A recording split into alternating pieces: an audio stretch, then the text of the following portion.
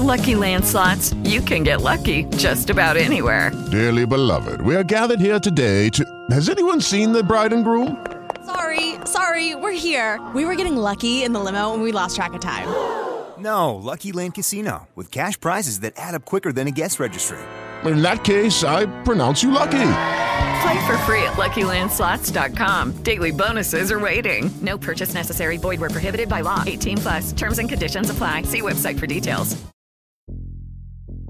We're back to the Neil Haley Show. My guest today is Garret Dillahunt, and we're going to talk about his latest project, especially Red Right Hand with Orlando Bloom. Correct. How are you, Garret? Thanks for stopping by. I'm very well, and I'm really appreciative that you're speaking to me today. Absolutely. So let's talk about specifically how you got this project and how this happened for you. Sure. This was a fun one because I just got a phone call that said, "You want to do this movie?" We really like it when that happens. Yeah. And it's the kind of thing I like. You know, I like action. I like some kind of physical challenge in a project, and this had a ton of them. And it was a good group of people. My buddy Walton Goggins had worked with the Nelms brothers before, one of their earlier movies, and John Hawkes, I think, was in Small Town Crime. He's a buddy of mine from Deadwood, so they came highly recommended. And Orlando Bloom was the kicker. He's a real sweetheart, and we had a few good meetings and dove right in, shaved my head, and got to work. All right, so let's talk about the premise of the movie, kind of talk about that, and then we'll talk about your character. Okay. I keep saying it's me and Orlando Bloom doing some hillbilly crime. We're in Kentucky. Orlando and I both are former employees of the local drug kingpin. We've tried to sort of turn our lives around. The way I do that is through religion, and I become a preacher, sort of unordained, and clearly still has a lot of problems I'm working on because he's not perfect. And Cash is who Orlando plays. He gets out a different way, but, loves his family and wants to take care of his family, and she doesn't want to let her best employee go. So she finds ways to try to lure him back in, and it forces a confrontation. And I help him out. I'm that kind of eye for an eye preacher, I guess, in this. But it's a lot of action, a lot of bad guys, a lot of blood, and a lot of fun. It sounds like a blast, man. It really does. And shout out to Prestonsburg, Kentucky, one of the stations, WDOC in Kentucky, that we have our show on. So talking about the whole process of Kentucky and Appalachia. Did you guys shoot in Appalachia? No, not really, but we shot in several different small towns. You caught me off guard. I should have thought of that, which ones, but I sure loved shooting there. And the food was amazing. The local talent was great, and the atmosphere for days. We're out in the woods, running through the leaves and playing pretend with our pretend guns and punching each other, and it was fun. It was kind of an actor's dream. These kinds of gigs. We all want to be tough guys, don't we? Yeah. So, as a preacher, a tough guy. I guess we're gonna have to definitely watch the film to see more. There's not a lot of tough preacher, tough guys, are there? Well, I don't know. Like you think of Pale Rider or something. I think there's a lot of conflicted folk out there. And in the old days, from the old Irish guys, they'd teach their kids to box. This feels like a throwback. This feels like one of those. Nobody's perfect. Everybody's trying to do their best. But when the chips were down, it's up to us to take care of ourselves, at least in this world. No doubt. It's most definitely. And what do you think you learn most about playing that character? What did I learn most? Mm-hmm.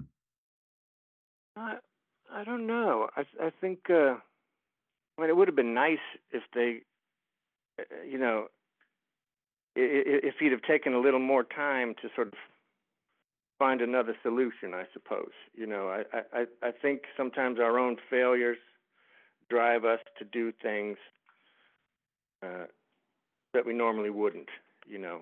And sometimes I think you need to slow up, take a breath before taking that action. You know, there's other ways to make amends and going deeper down the rabbit hole. Yeah, absolutely. And it's something, and I guess a bad guy. Do you like playing bad guys, Garret? Well, this guy's not a bad guy, but I don't mind. I've played a few. I think there's a humanity in there. You know, I'm sure you've heard this before. You know, it's the only way to make them memorable is if you make them believable, and that they're human beings. You know, who are the bad guys we remember, and that they're these flawed individuals that just think they're right. You know, and have reasons that in their mind make sense. Maybe not to us, but I think just try to keep them human is the key to playing a good bad guy. Absolutely. And you know, you think about the bad guy. I am a former professional wrestler who's now 51 and Ah, decided to make a comeback into the ring at 51 years old. So it's no. pretty exciting. Yes. How'd that go? I'm already training again. You know, used to the ring. Dude, I just got to get the ring rust off, and I'm looking to do a documentary on my story. So I'm already going to be in well, you got Indiegogo to. fundraising and all that stuff. So it's going to be pretty cool stuff. And Garret, you look like you have a laundry list of other projects as well. Tell us a little bit about what some of the other projects coming up for you. What's going on with you? Ah, okay. Well, I produced my own show called Sprung, which y'all can watch anytime you want if you want to feel good on Prime. It's free. And just finished a series called Hysteria with Bruce Campbell, who's a personal favorite of mine, and Anna Camp. It's kind of a horror dramedy series. It was actually a lot of fun as well. And I start shooting my next film in May. It's called Every Other Weekend. I think is a beautiful period story as well from like the 70s, early 80s.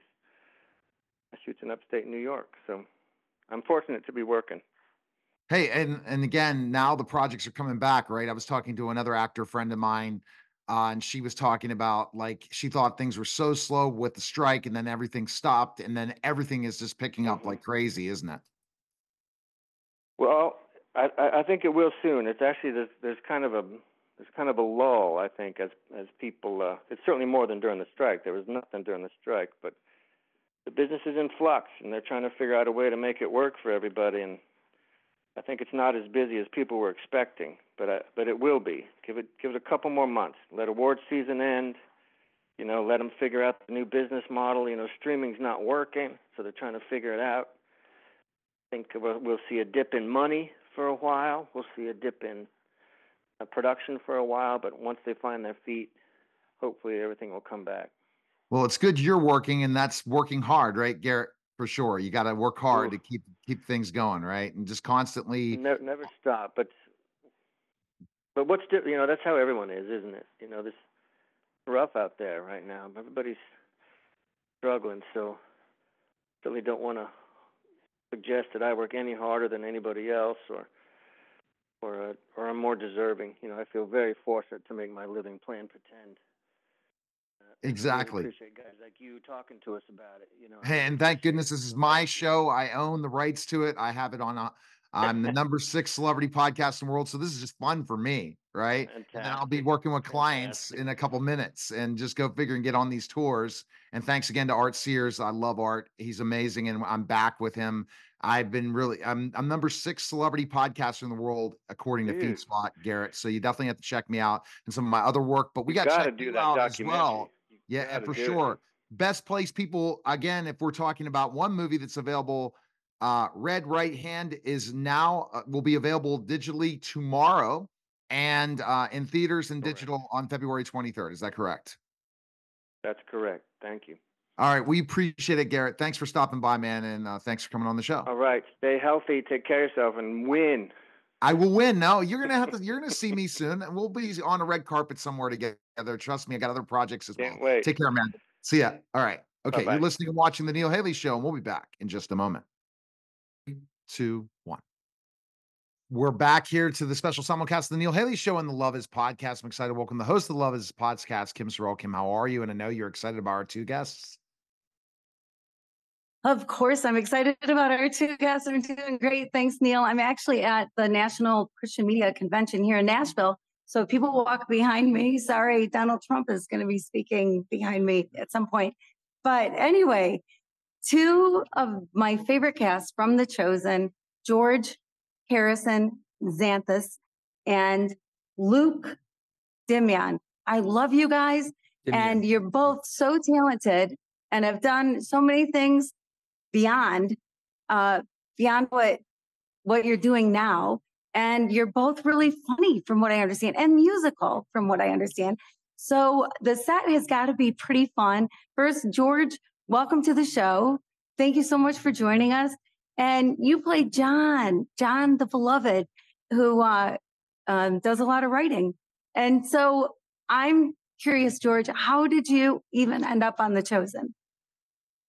It's funny, like a lot of people get some, especially maybe even Luke, like you can ask them how they auditioned, and it might be kind of simple. I auditioned for the role, but I actually went in for Simon Peter because there weren't enough lines for John in the opening 4 episodes. My first line for those Chosen nerds out there was "Go get caught in a net."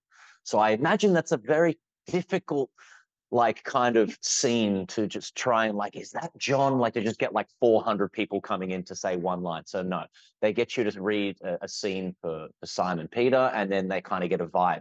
It didn't end there for me. I actually went in the next day. Dallas was like, here's 7 pages, and it was for Quintus, the Roman praetor.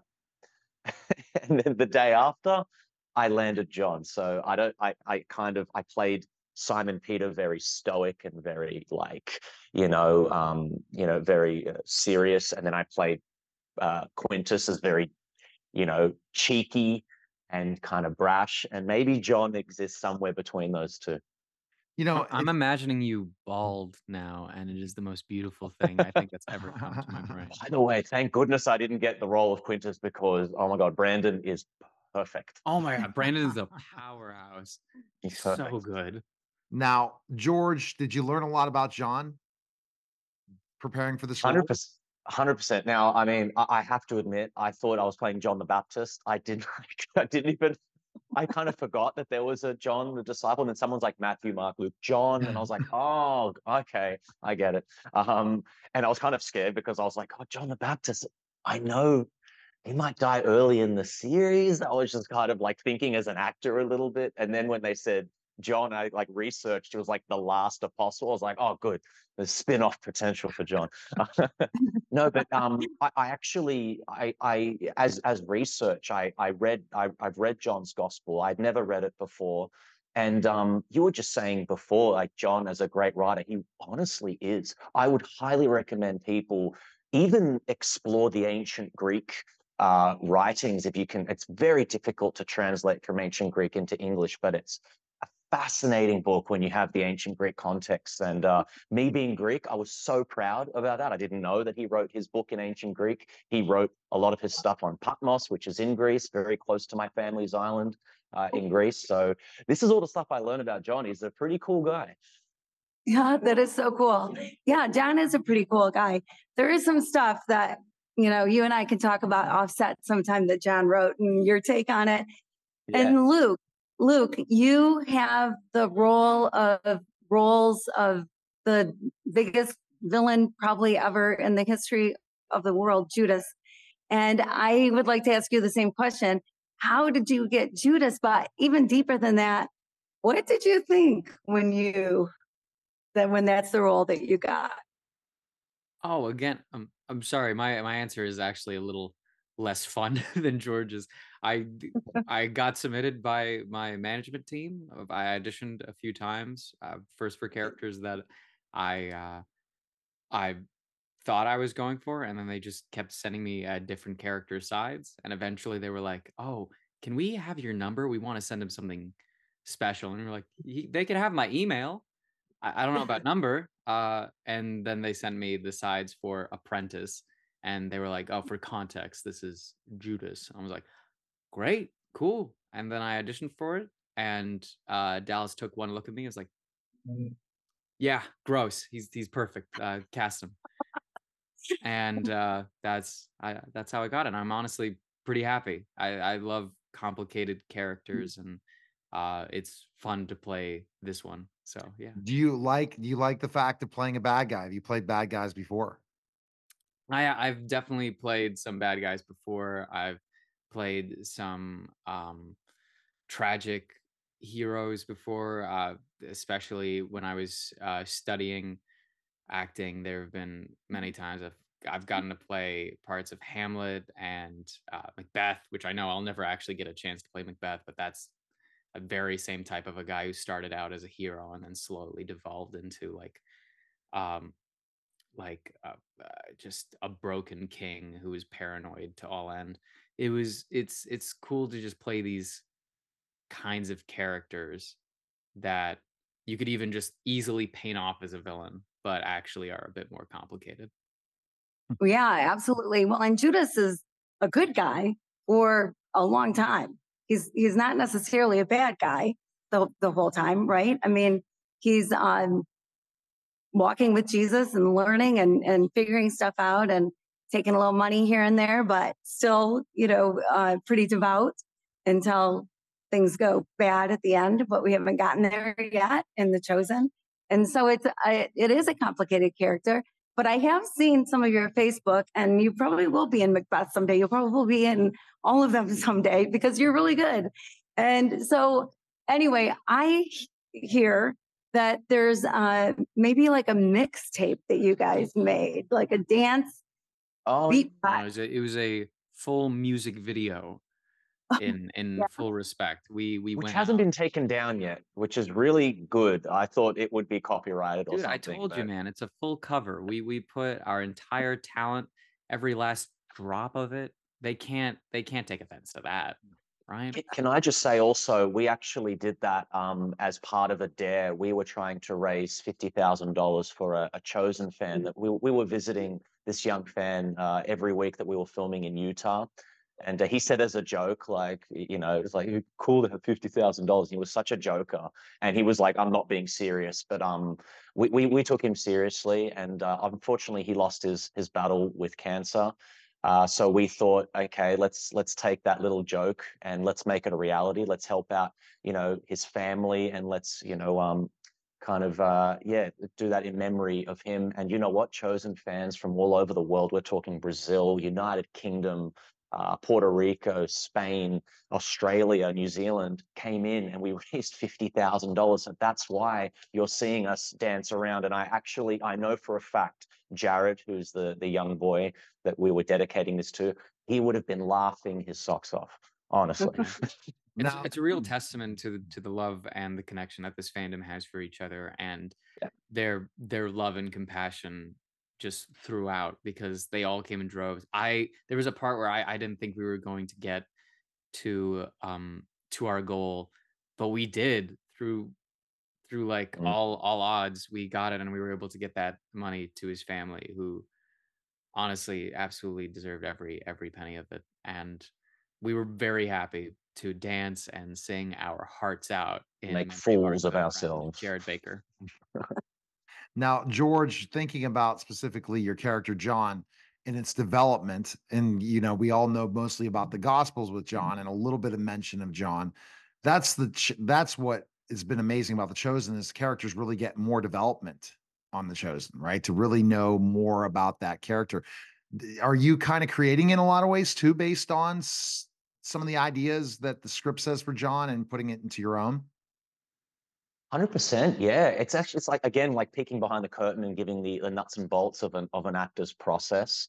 I think there are moments where I think it's been great that Dallas has kind of stepped in and said, let's keep on this path. So one of the parts that he's wanted me to keep on is, let's keep him a little bit cheeky and brash and kind of, a bit of a know-it-all, and you often get that. Like there's two ways I'll always deliver a line. I'll deliver it like how we know John now, which is a little bit kind of cheeky, and then I'll deliver it in a more somber way. And Dallas has those two to kind of choose from. And at this stage of John's journey, it's such an interesting character. We kind of do have this kind of cheeky, brash, you know, I want to be the best kind of thing. And that's a complete juxtaposition to, I read this the other day, that because I'm like, oh, why is John considered the disciple of love? Not just the beloved, but the disciple of love. I think he mentions the word, again, writing in ancient Greek. So he's actually using agape, and he would be using philo. So those are the two Greek words for love. But he mentions it more than anybody, any other New Testament book, if I'm not mistaken. If I've got that wrong, please correct me. But yeah, how do we see this brash, young, impetuous, zealous son of thunder turn into this disciple of love? And that's been the fun of the show. And you know, when we did we did a bit of a flash forward to seeing John. I think if you guys remember in season 2, we see John as an older man, not that much older. But that was another moment where me and Dallas talked about it, and he was like, let's raise the volume a little bit maybe. And he actually chose all of my subdued performances because it's almost like the Obi, bring the Star Wars connections in. That's like the Obi-Wan Kenobi. Like when he's in like when he's the old man, he's like quiet Luke. But when he's like younger, he's like more agile. He can backflip. So it'd be a really good little good analogy and metaphor for John, for those Star Wars geeks out there. Oh, easily best analogy I've heard yet. Lead with that one. Yeah, I should. That's right. From I now just on, came up lead with it that now. one. Yeah. So what character is Judas in Star Wars then? Oh, I think funny enough, that's say it. You said I think perfectly in opposition to his Obi-Wan. I think Judas is Anakin. I think he's a little tempestuous. He's a little whiny. He's got expectations. He's got a lot of potential, but the things he wants to focus on, he just doesn't trust the council, and he doesn't like sand, and he's just constantly surrounded by sand, so he's just constantly agitated. But to to John's Obi-Wan, he tries to take his teachings in strides, but his natural instincts just get the better of him, of wanting more. He knows he wants more, but he shouldn't. Could be a better Jedi. But the council. And you're definitely developing this character as well, Judas. It looks like Dallas lets you go move forward to the mannerisms and the way that character comes to life. It sounds like with him as It's surprising. Honestly, I've got to give props to Dallas because I do have a lot of ideas, and I always come to him with all that stuff, and he's got a lot of his plate, but he always gives me the time to talk about it and to think. Like he's literally, there are so many other actors. We've got 12 and then some to focus on, but he genuinely always. There was even times where I knew he didn't have the space to take in my ideas or notes, but he literally came to me. He was like, no, don't stop bringing these to me. Just either I'll agree with them or I won't, but don't stop allowing yourself to like imagine this character and for us to work with this together. But so yeah, that's just a testament to him. He's an amazing director. And you hear stuff like that about Dallas. Sorry to interrupt, but he is such a it seems to me everybody that I've talked to from The Chosen talks about how incredible the set is, right? How incredible that everybody is together, like a different feeling on the set than anything they've done. I hear that a lot. And it starts at the head, right? And goes on down. So Dallas is kind of creating this or allowing this fun, loving on the outside camaraderie, whatever that's going on. Yeah. True. No, he's awesome. And I literally got a message on my phone like yesterday from Dallas, and it was a joke and it was funny, and I threw a joke back at him. So yeah, when you can chat to your director like that, it sounds weird saying that. I mean, I should give him the respect and say, yes, my director, the showrunner, creator of the show. But the reality is he's all of our friend. That's great. And that makes it easy to work together, right? Yeah. Because if you have a good leader that is able to have everyone feel comfortable, everyone else develops the relationship like you two have. Yeah. It's all thanks Yeah, to no, Dallas. We got to absolutely. thank him for that sometimes. Like, yeah, the only Yeah. reason we're friends. We hated each other when we first met. I was just like, who's this short guy? And I was like, an Aussie? Sure. But Dallas really brought us together. And that's what So solidified our friendship. That is so cool. You know, one thing that I've wondered, like we see the finished product, right? But you must be take after take after take. So you're hearing words from the Bible. You are hearing Jesus preach take after take after take. Like, is there a difference than if you did just one take? Like, how do you feel about that?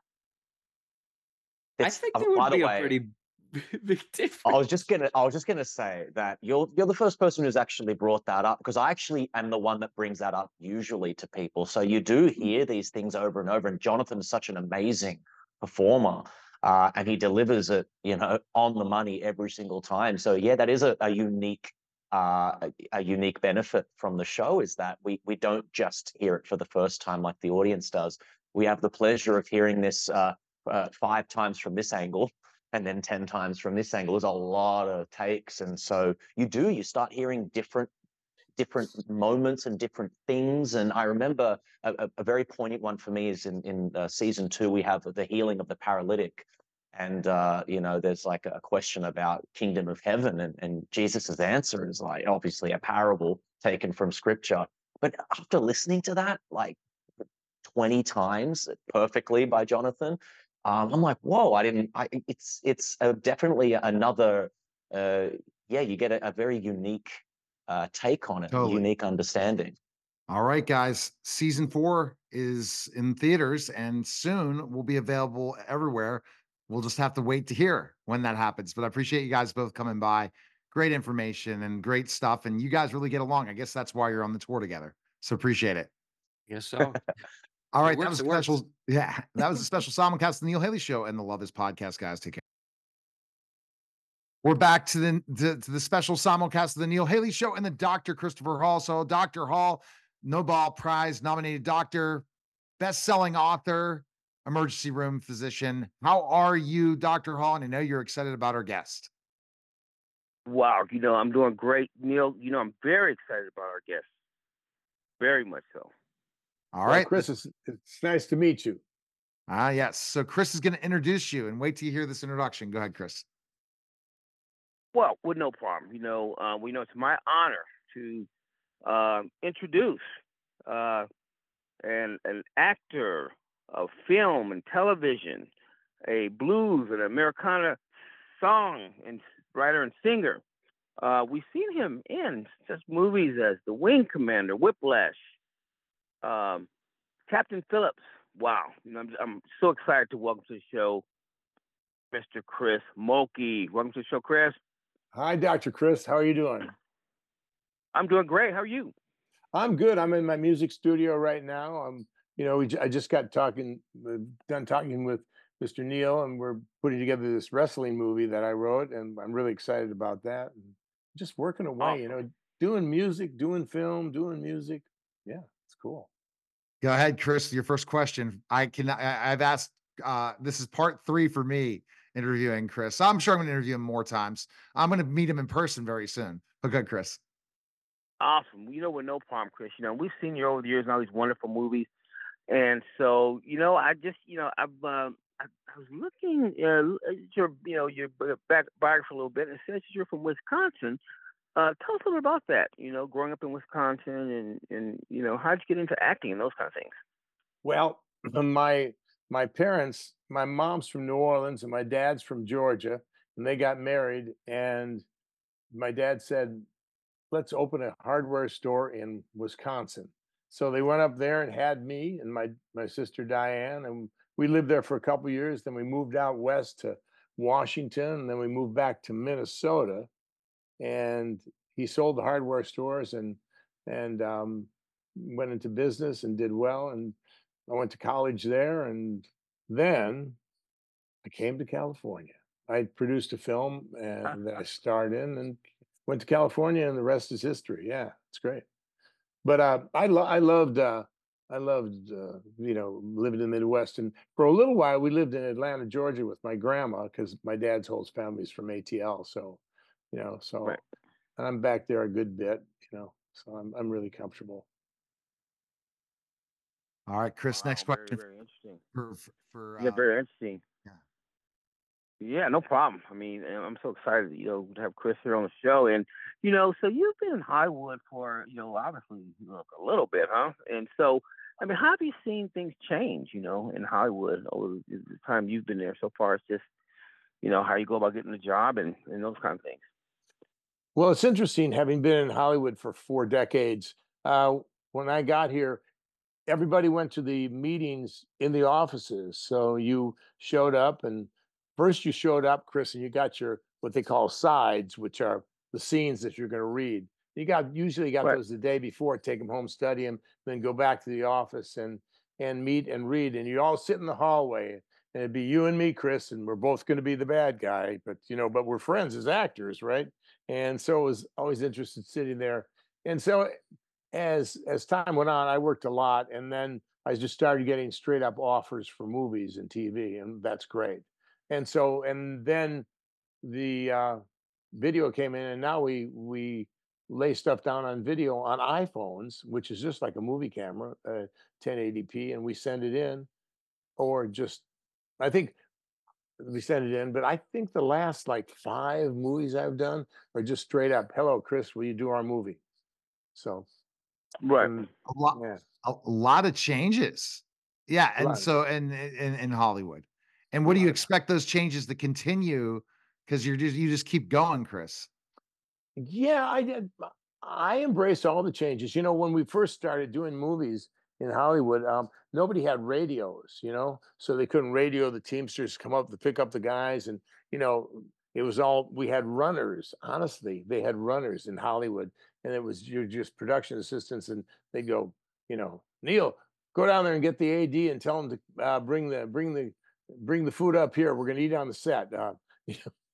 Then this guy Neil would go down there and do that. It was great. It's all been great. I'm really happy to be part of the Hollywood community. I've done 110 movies and 300 TV shows, and Wow. and worked in different countries. Captain Phillips, we shot that in the Mediterranean and on a real freighter right by Libya, and that was interesting. So, it's fun. Exciting. Wow. Yeah. Mm-hmm. And we All had right. radios. Yeah, exactly. All right, Chris, another question for Chris. The other Chris. Oh yeah, no problem. Yeah, Chris. So the thing is, you went to college. Now, did you study acting in college, or what did you study? I started out as a history major and a wrestler at the University of Minnesota, and then I got into a friend of mine who was on the baseball team at the University of Minnesota, great catcher, George Finley, really good athlete. We were talking about I needed an elective, a non-history course, non-major course. He said, "Why don't you take acting?" And I said, "No, I don't want acting. All those actors are crazy." I was right, by the way. He said, "No, you like you like movies. You like Marlon Brando. That was my generation. And you like Steve McQueen and all these old school actors." I said, "Okay, I'll take it." So I went there and I took the beginning acting class from Dr. Linda Jenkins, and she was great. And I was a standout in the class. I got an A, and she said, Awesome. You should continue to do this." And then I hooked up with at the university. They were writing a play, kind of an improv play and a comedy play, and I helped write the play. And then we took the play to New York, and it was a big success in New York. And I went, "Well, this is easy. So I changed my major, quit wrestling, and here I am." Wow. So you were never finished up your history degree. You finished up No. as As I got a degree in performing arts and performing arts and psychology. wow. Okay. Psychology. Uh-oh. Watch out for that one. Getting yeah. Are you nuts? Are you nuts? Yeah. That was Wow. I got my psychology degree from pro wrestling. Yeah. I got my double doctorate in Hollywood. Yeah. Is Hollywood psychology. That's hilarious for sure. Good. But I'm Incredible. I'm thankful for all the stuff that's happened to me. I'm really I'm thankful every day with all the people I meet, including today, and just keep. You're going to meet a lot of people with me, Chris, even though you know a lot of people as I do as well. Yeah, we do. We do. We have common people. What else, Chris? What's on your mind? Well, you. Wow, I'm just listening to you. It's exciting. You've laid out the blueprint for someone else to come to Hollywood. What you described, everything, and what you went through. So it's just an exciting story. Very exciting story. Yeah. When is this? Have you written your memoir yet? Have you written your memoir? Wow, I think officially, Neil, you're like the fourth person that says you should write a memoir. I'll tell you this, Chris and Neil, I had a TV series called Any Day Now on Paramount and Lifetime Network. And it took place in Birmingham, Alabama. And we were on for 4 years. It's a great series from 1998 to 2002. And it was just a great series. And it was great because I have relatives in Birmingham and friends, and Jim Klopman in Birmingham. If you're listening to this, hey, Jim, was down there, and we shot it in Hollywood, but we would go to Birmingham once a year and have a little writers thing and say hi to people. And it was about the civil rights struggle, in 1964, 65, 66. Yeah. Wow. Cool. Yeah, just an incredible time. I was gonna hit on that because you're talking about Birmingham, and right now I'm sitting in a little town called Utah, Alabama, and so that's really right now we're about probably just an hour away from Birmingham. So I go there a lot. So. Yeah, I like it down there. I'm very comfortable down there. Of course, there's a lot of Mulkeys in the South, and so I'm super comfortable down there, and I like it a lot. So and I was fortunate to they go, well, can you speak Alabama? And I said, what?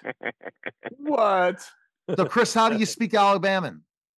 Well, Alabama roll tide is how you speak it, but that's how you roll tide. Chris doesn't have the accent. Chris doesn't have that you know what I mean, the Alabama accent. Yes. No. But, I go pretty far back in the woods, and the network guys go, you can't talk that Southern. I said, well, but actually, from an acting standpoint, here's an acting note. Okay, accents are always driven by emotion. Now, I can be in ATL with my cousin Richard, and we'll be talking like this, But then if Georgia State scores a touchdown, Richard will go, all right, you see what he did, man? And he'll go way deep in the woods. I love that accent. That's fantastic. All right. Well, Chris, we are running out of time, Dr. Hall. So go ahead and summarize Chris Mulkey for us. Uh-oh. Oh, no problem at all, man. This is just, it's just a great interview with a great, wonderful individual who, well known. I memean, he's a big star. And so, I'm just so excited that he was able to open up. And on this show, audience, they like to hear personally, and they get to kind of get to know the actors and stars on a personal from the show. And that's what he did. I mean, he talked about his life and, what he's doing now. Still in Hollywood. And like I said, so great. And thanks for coming on the show, Chris. I really appreciate it. Well, you're too kind, Chris. And I'll see you down there, and let's get some grits and greens, okay? Oh, yeah. That's part of my tours in Alabama for my pro wrestling tour. So you'll be part of it, Chris. Cool. Yeah. Remember, we're going to have this we're going to try. We have to go to every, if we're really going to do premieres, the premieres have to be where wrestling towns, really. Alabama's a definite wrestling town if we're going to be premiering in these movies. And who knows the series of things that we're going to be doing together. I appreciate it. I appreciate it, Chris. Thanks again, Dr. Hall. All right. That was a special summit. Thanks, Chris. Please show on the Dr. Christopher Hall. So guys, take care. Okay. Here, we're going to talk some real fun stuff today with my guests. And, I get excited to talk about financials and different things and how you could save money. Chris Fehr is my guest. He's a licensed CPA, but he has a much more of a different story than that. Chris, thanks for stopping by, because you figured out that you had a different mission, even though you went to school to be an accountant. Yeah, that's right, Neil. Thanks for having me on your program. Very, very different than your, I guess, typical CPA. I did get to start off working in accounting for the stock and bond portfolio for State Farm Insurance Company and learned an enormous amount about $100 billion of different investments that set me off on my path. Okay. So when did you figure out it's not CPA? I want to go a different route. State Farm taught you that? You said, okay. State Farm taught me that. I actually was able to, I was recruited to be part of a team at State Farm to develop the mutual fund family that they ended up selling to the public. So we did a lot of testing. I read a lot of prospectuses, which was not a lot of fun, and did some financial modeling. And then we rolled that out to the public. But in the meantime, I was recruited by another insurance company named Horace Mann in Springfield, Illinois, to be their president of their broker dealer and their mutual fund family. So I moved over to that. And at that location, we did an enormous amount there. But after about 7 years, I realized that corporate America is really not what I'm cut out for. I'm more entrepreneurial and I want to help individuals and businesses. So that's when I went out on my own as a wealth advisor. All right. So let's talk wealth advising for businesses today. The reason I'm interested in that because I'm a business myself. And you look at so many different people now are getting, especially baby boomers, are looking to retire and they don't know what to do with their business, right? Some of them don't even sell it, which is crazy, right? And they don't figure out how they're going to do that.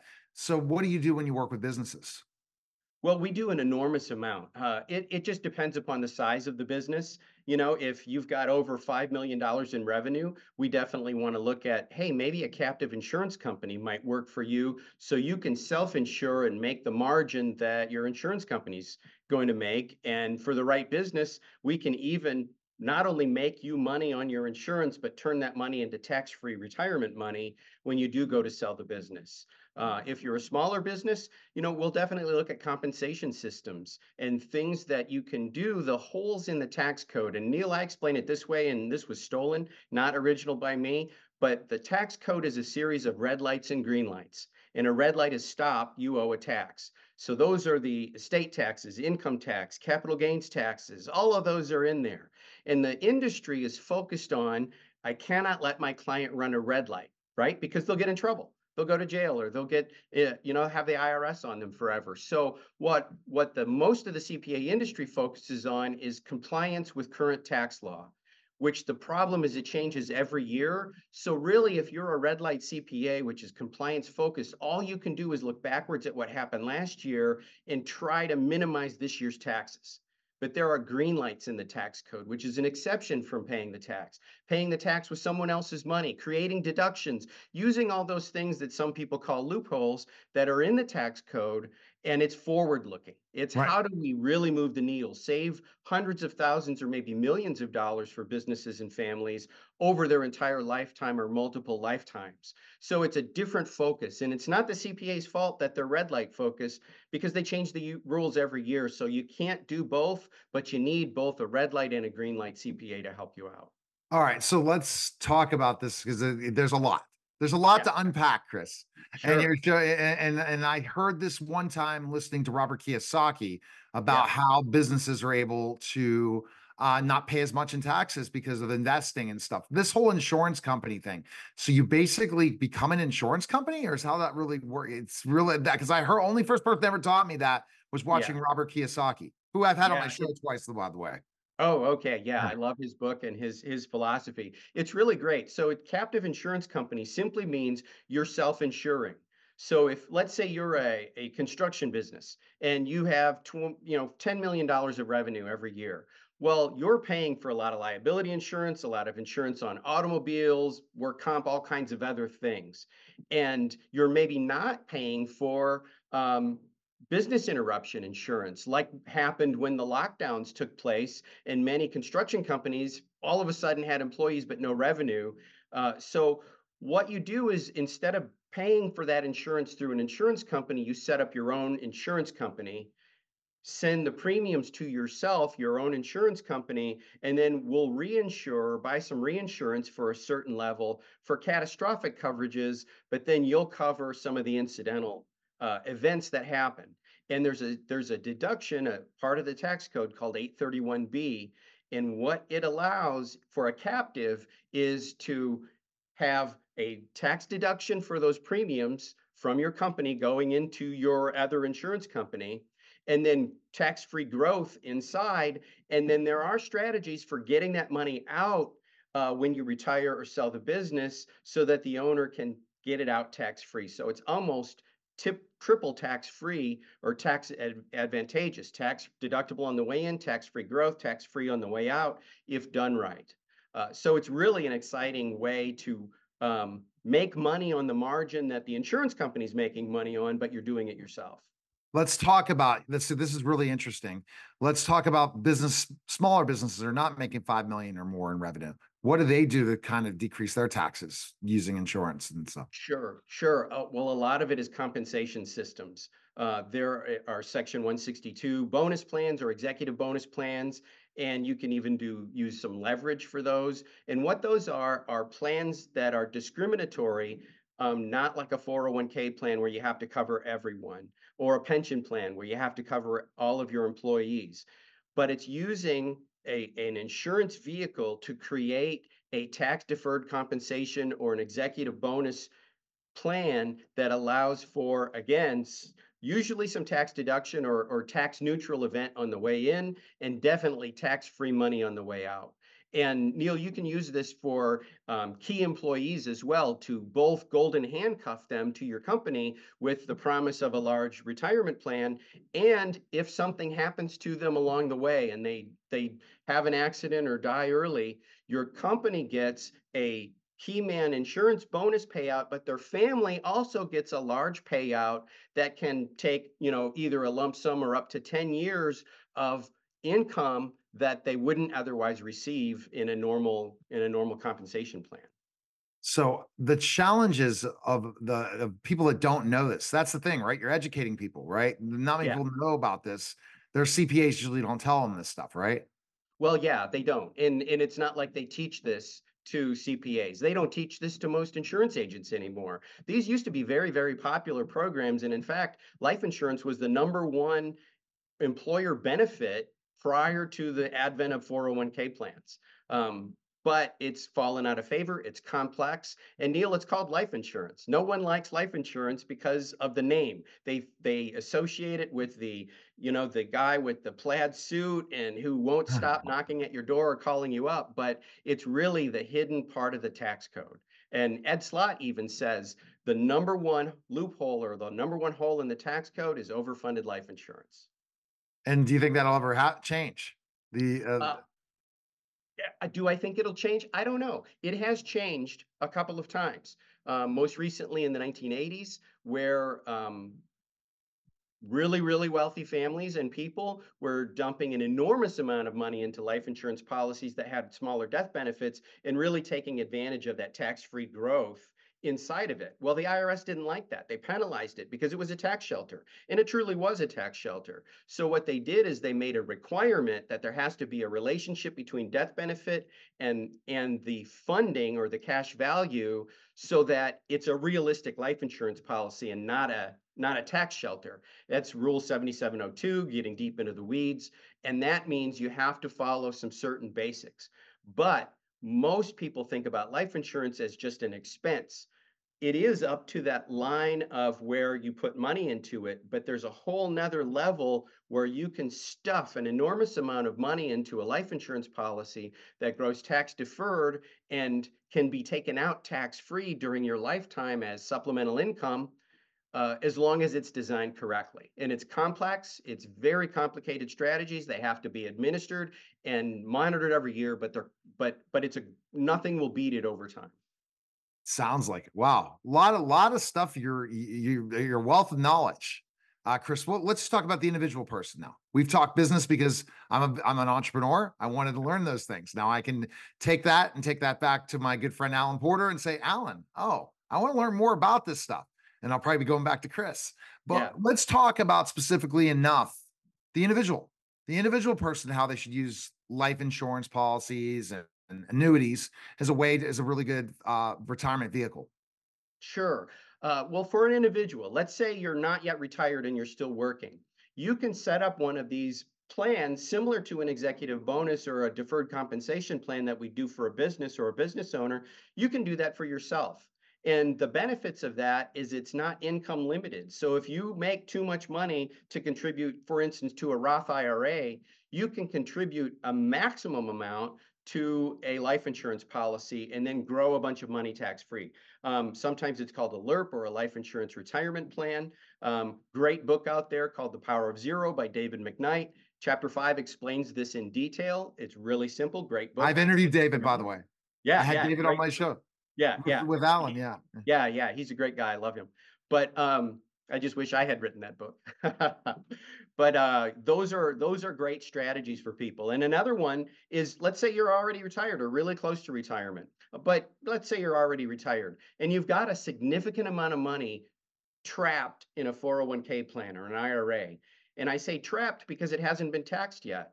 So if you've got $1 million in there, you don't really know how much is yours because the IRS hasn't taken their share, and they can change how much their share is anytime they want by Congress changing the tax rates. So it's really not yours. How do we rescue that?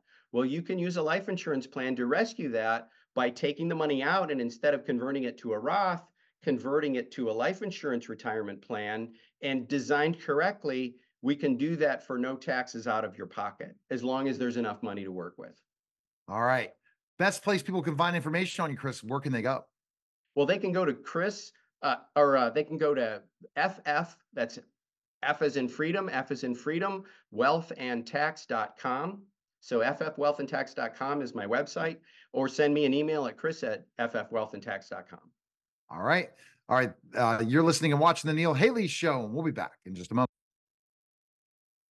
We're back to the Neil Haley Show. I'm excited first to welcome my co-host, Paul Hollis, author of the Hollow Man series and owner of many different companies. Paul, how are you? Know you're excited about our guest.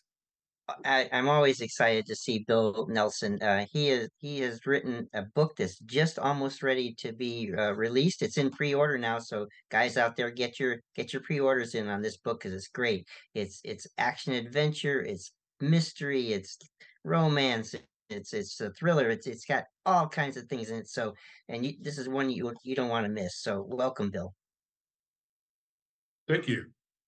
Hey, Bill. So we're going to kind of delve into specifically enough beyond the pages of Blood and Fire and a deep dive into coastal mysteries with author Bill Nelson. All right, so let's talk about the intricate characters, the shades of gray and black in the black and white world. Can you kind of go into about these characters a little deeper into the characters? Yeah, so the protagonist, as I've discussed before, is a guy that's kind of a full spectrum guy. He's capable of being very black and very white and very gray, and I think that he's not uncommon in that way. He's like a lot of people, maybe most people. Generally speaking, he tends to err on the side of the good side of the force, but sometimes he can go all the way dark, especially if he thinks his family is threatened or somebody that he loves is threatened. Then he can be absolutely ruthless, and so that personality type is actually reminiscent of people I have known, and even of my own family. I had an uncle, and one of the characters in the book is loosely based on one of my uncles, and this uncle was a notorious bad guy. He was, very feared around Houston, and had a long history of being extremely harsh with people. And yet, as his nephew, he was very sweet and very kind to me. And as a child, I really noticed that a lot, that I knew everything about him. I'd heard all the stories, but yet my personal interactions with him were super pleasant. And it always was a little bit difficult for me to reconcile that. And he was the kind of guy that, if I had car trouble or anything, happen anytime, day or night, he'd be my first call. He was the guy that I would call because he would come and fix it, and never mention it to my mom or my dad or anybody else. He'd keep it to himself. and it would be, our little secret. Of course, I don't know if maybe he planned on leveraging that against me down the road or something, but he didn't live long enough for me to find out. And but it's just that kind of extreme difference in demeanor and approach was something that really informed several of the characters in the book, actually. Okay, let's talk about how do personal experiences and observation influence the portrayal of the characters' inner struggles? Say that again. How do personal experiences and observations influence the portrayal of characters' inner struggles? Well, so I think that because some of the subject matter is personal, right? And it comes out of my personal well of experiences.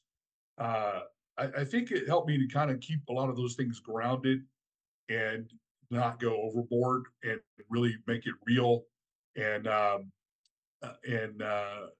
because I live those things, right? And I know that there is a lot in the world of authoring about excitement and adventure and sensationalism, but I think I lean more on trying to keep some of those things simple and credible and grounded, and that came out of my own experience. So I think the net of that is that maybe those situations are a little bit more believable, so that when you're reading it and you hear about the protagonist doing this ridiculous thing that he does, but you kind of understand the context of it, and it's presented to you in a kind of a simple, grounded way, maybe it's a little bit more believable. All right, so we're going to delve into the high stakes conflicts portrayed in your novel. We talked about this in the first episode. How do real world events and challenges faced by coastal communities influence these fictional elements? Oh yeah, well there's a lot of that, right? So I drew a lot from actual things that I've witnessed growing up around here and people that I know. And so, the book talks about, the Italian mafia presence in Galveston and along the Bayshore and up in the city. That's a very real thing. Of course, I changed all the names, so I didn't use any of the actual names. But I grew up knowing a lot of those people. In fact, I dated for a long time. I dated a girl who was from that world, and I dated her on and off for like a decade. So there is a lot of that. Um, and then the kind of the conflicts that the fisherman community goes through, the commercial fishing community goes through. That's all based on real things. In particular, we've had various different groups of fishermen vie for domination of the particularly fruitful part of the Gulf Coast between, Beaumont and Corpus Christi, where there's some enormous fisheries. We have, you know, fishermen that come down from Louisiana, and there's a group of fishermen out of Port Arthur, Texas, that's always really trying to have a dominant footprint. And some of those situations can get a little hairy. Not so much lately. It seems to have all been kind of worked out in recent years.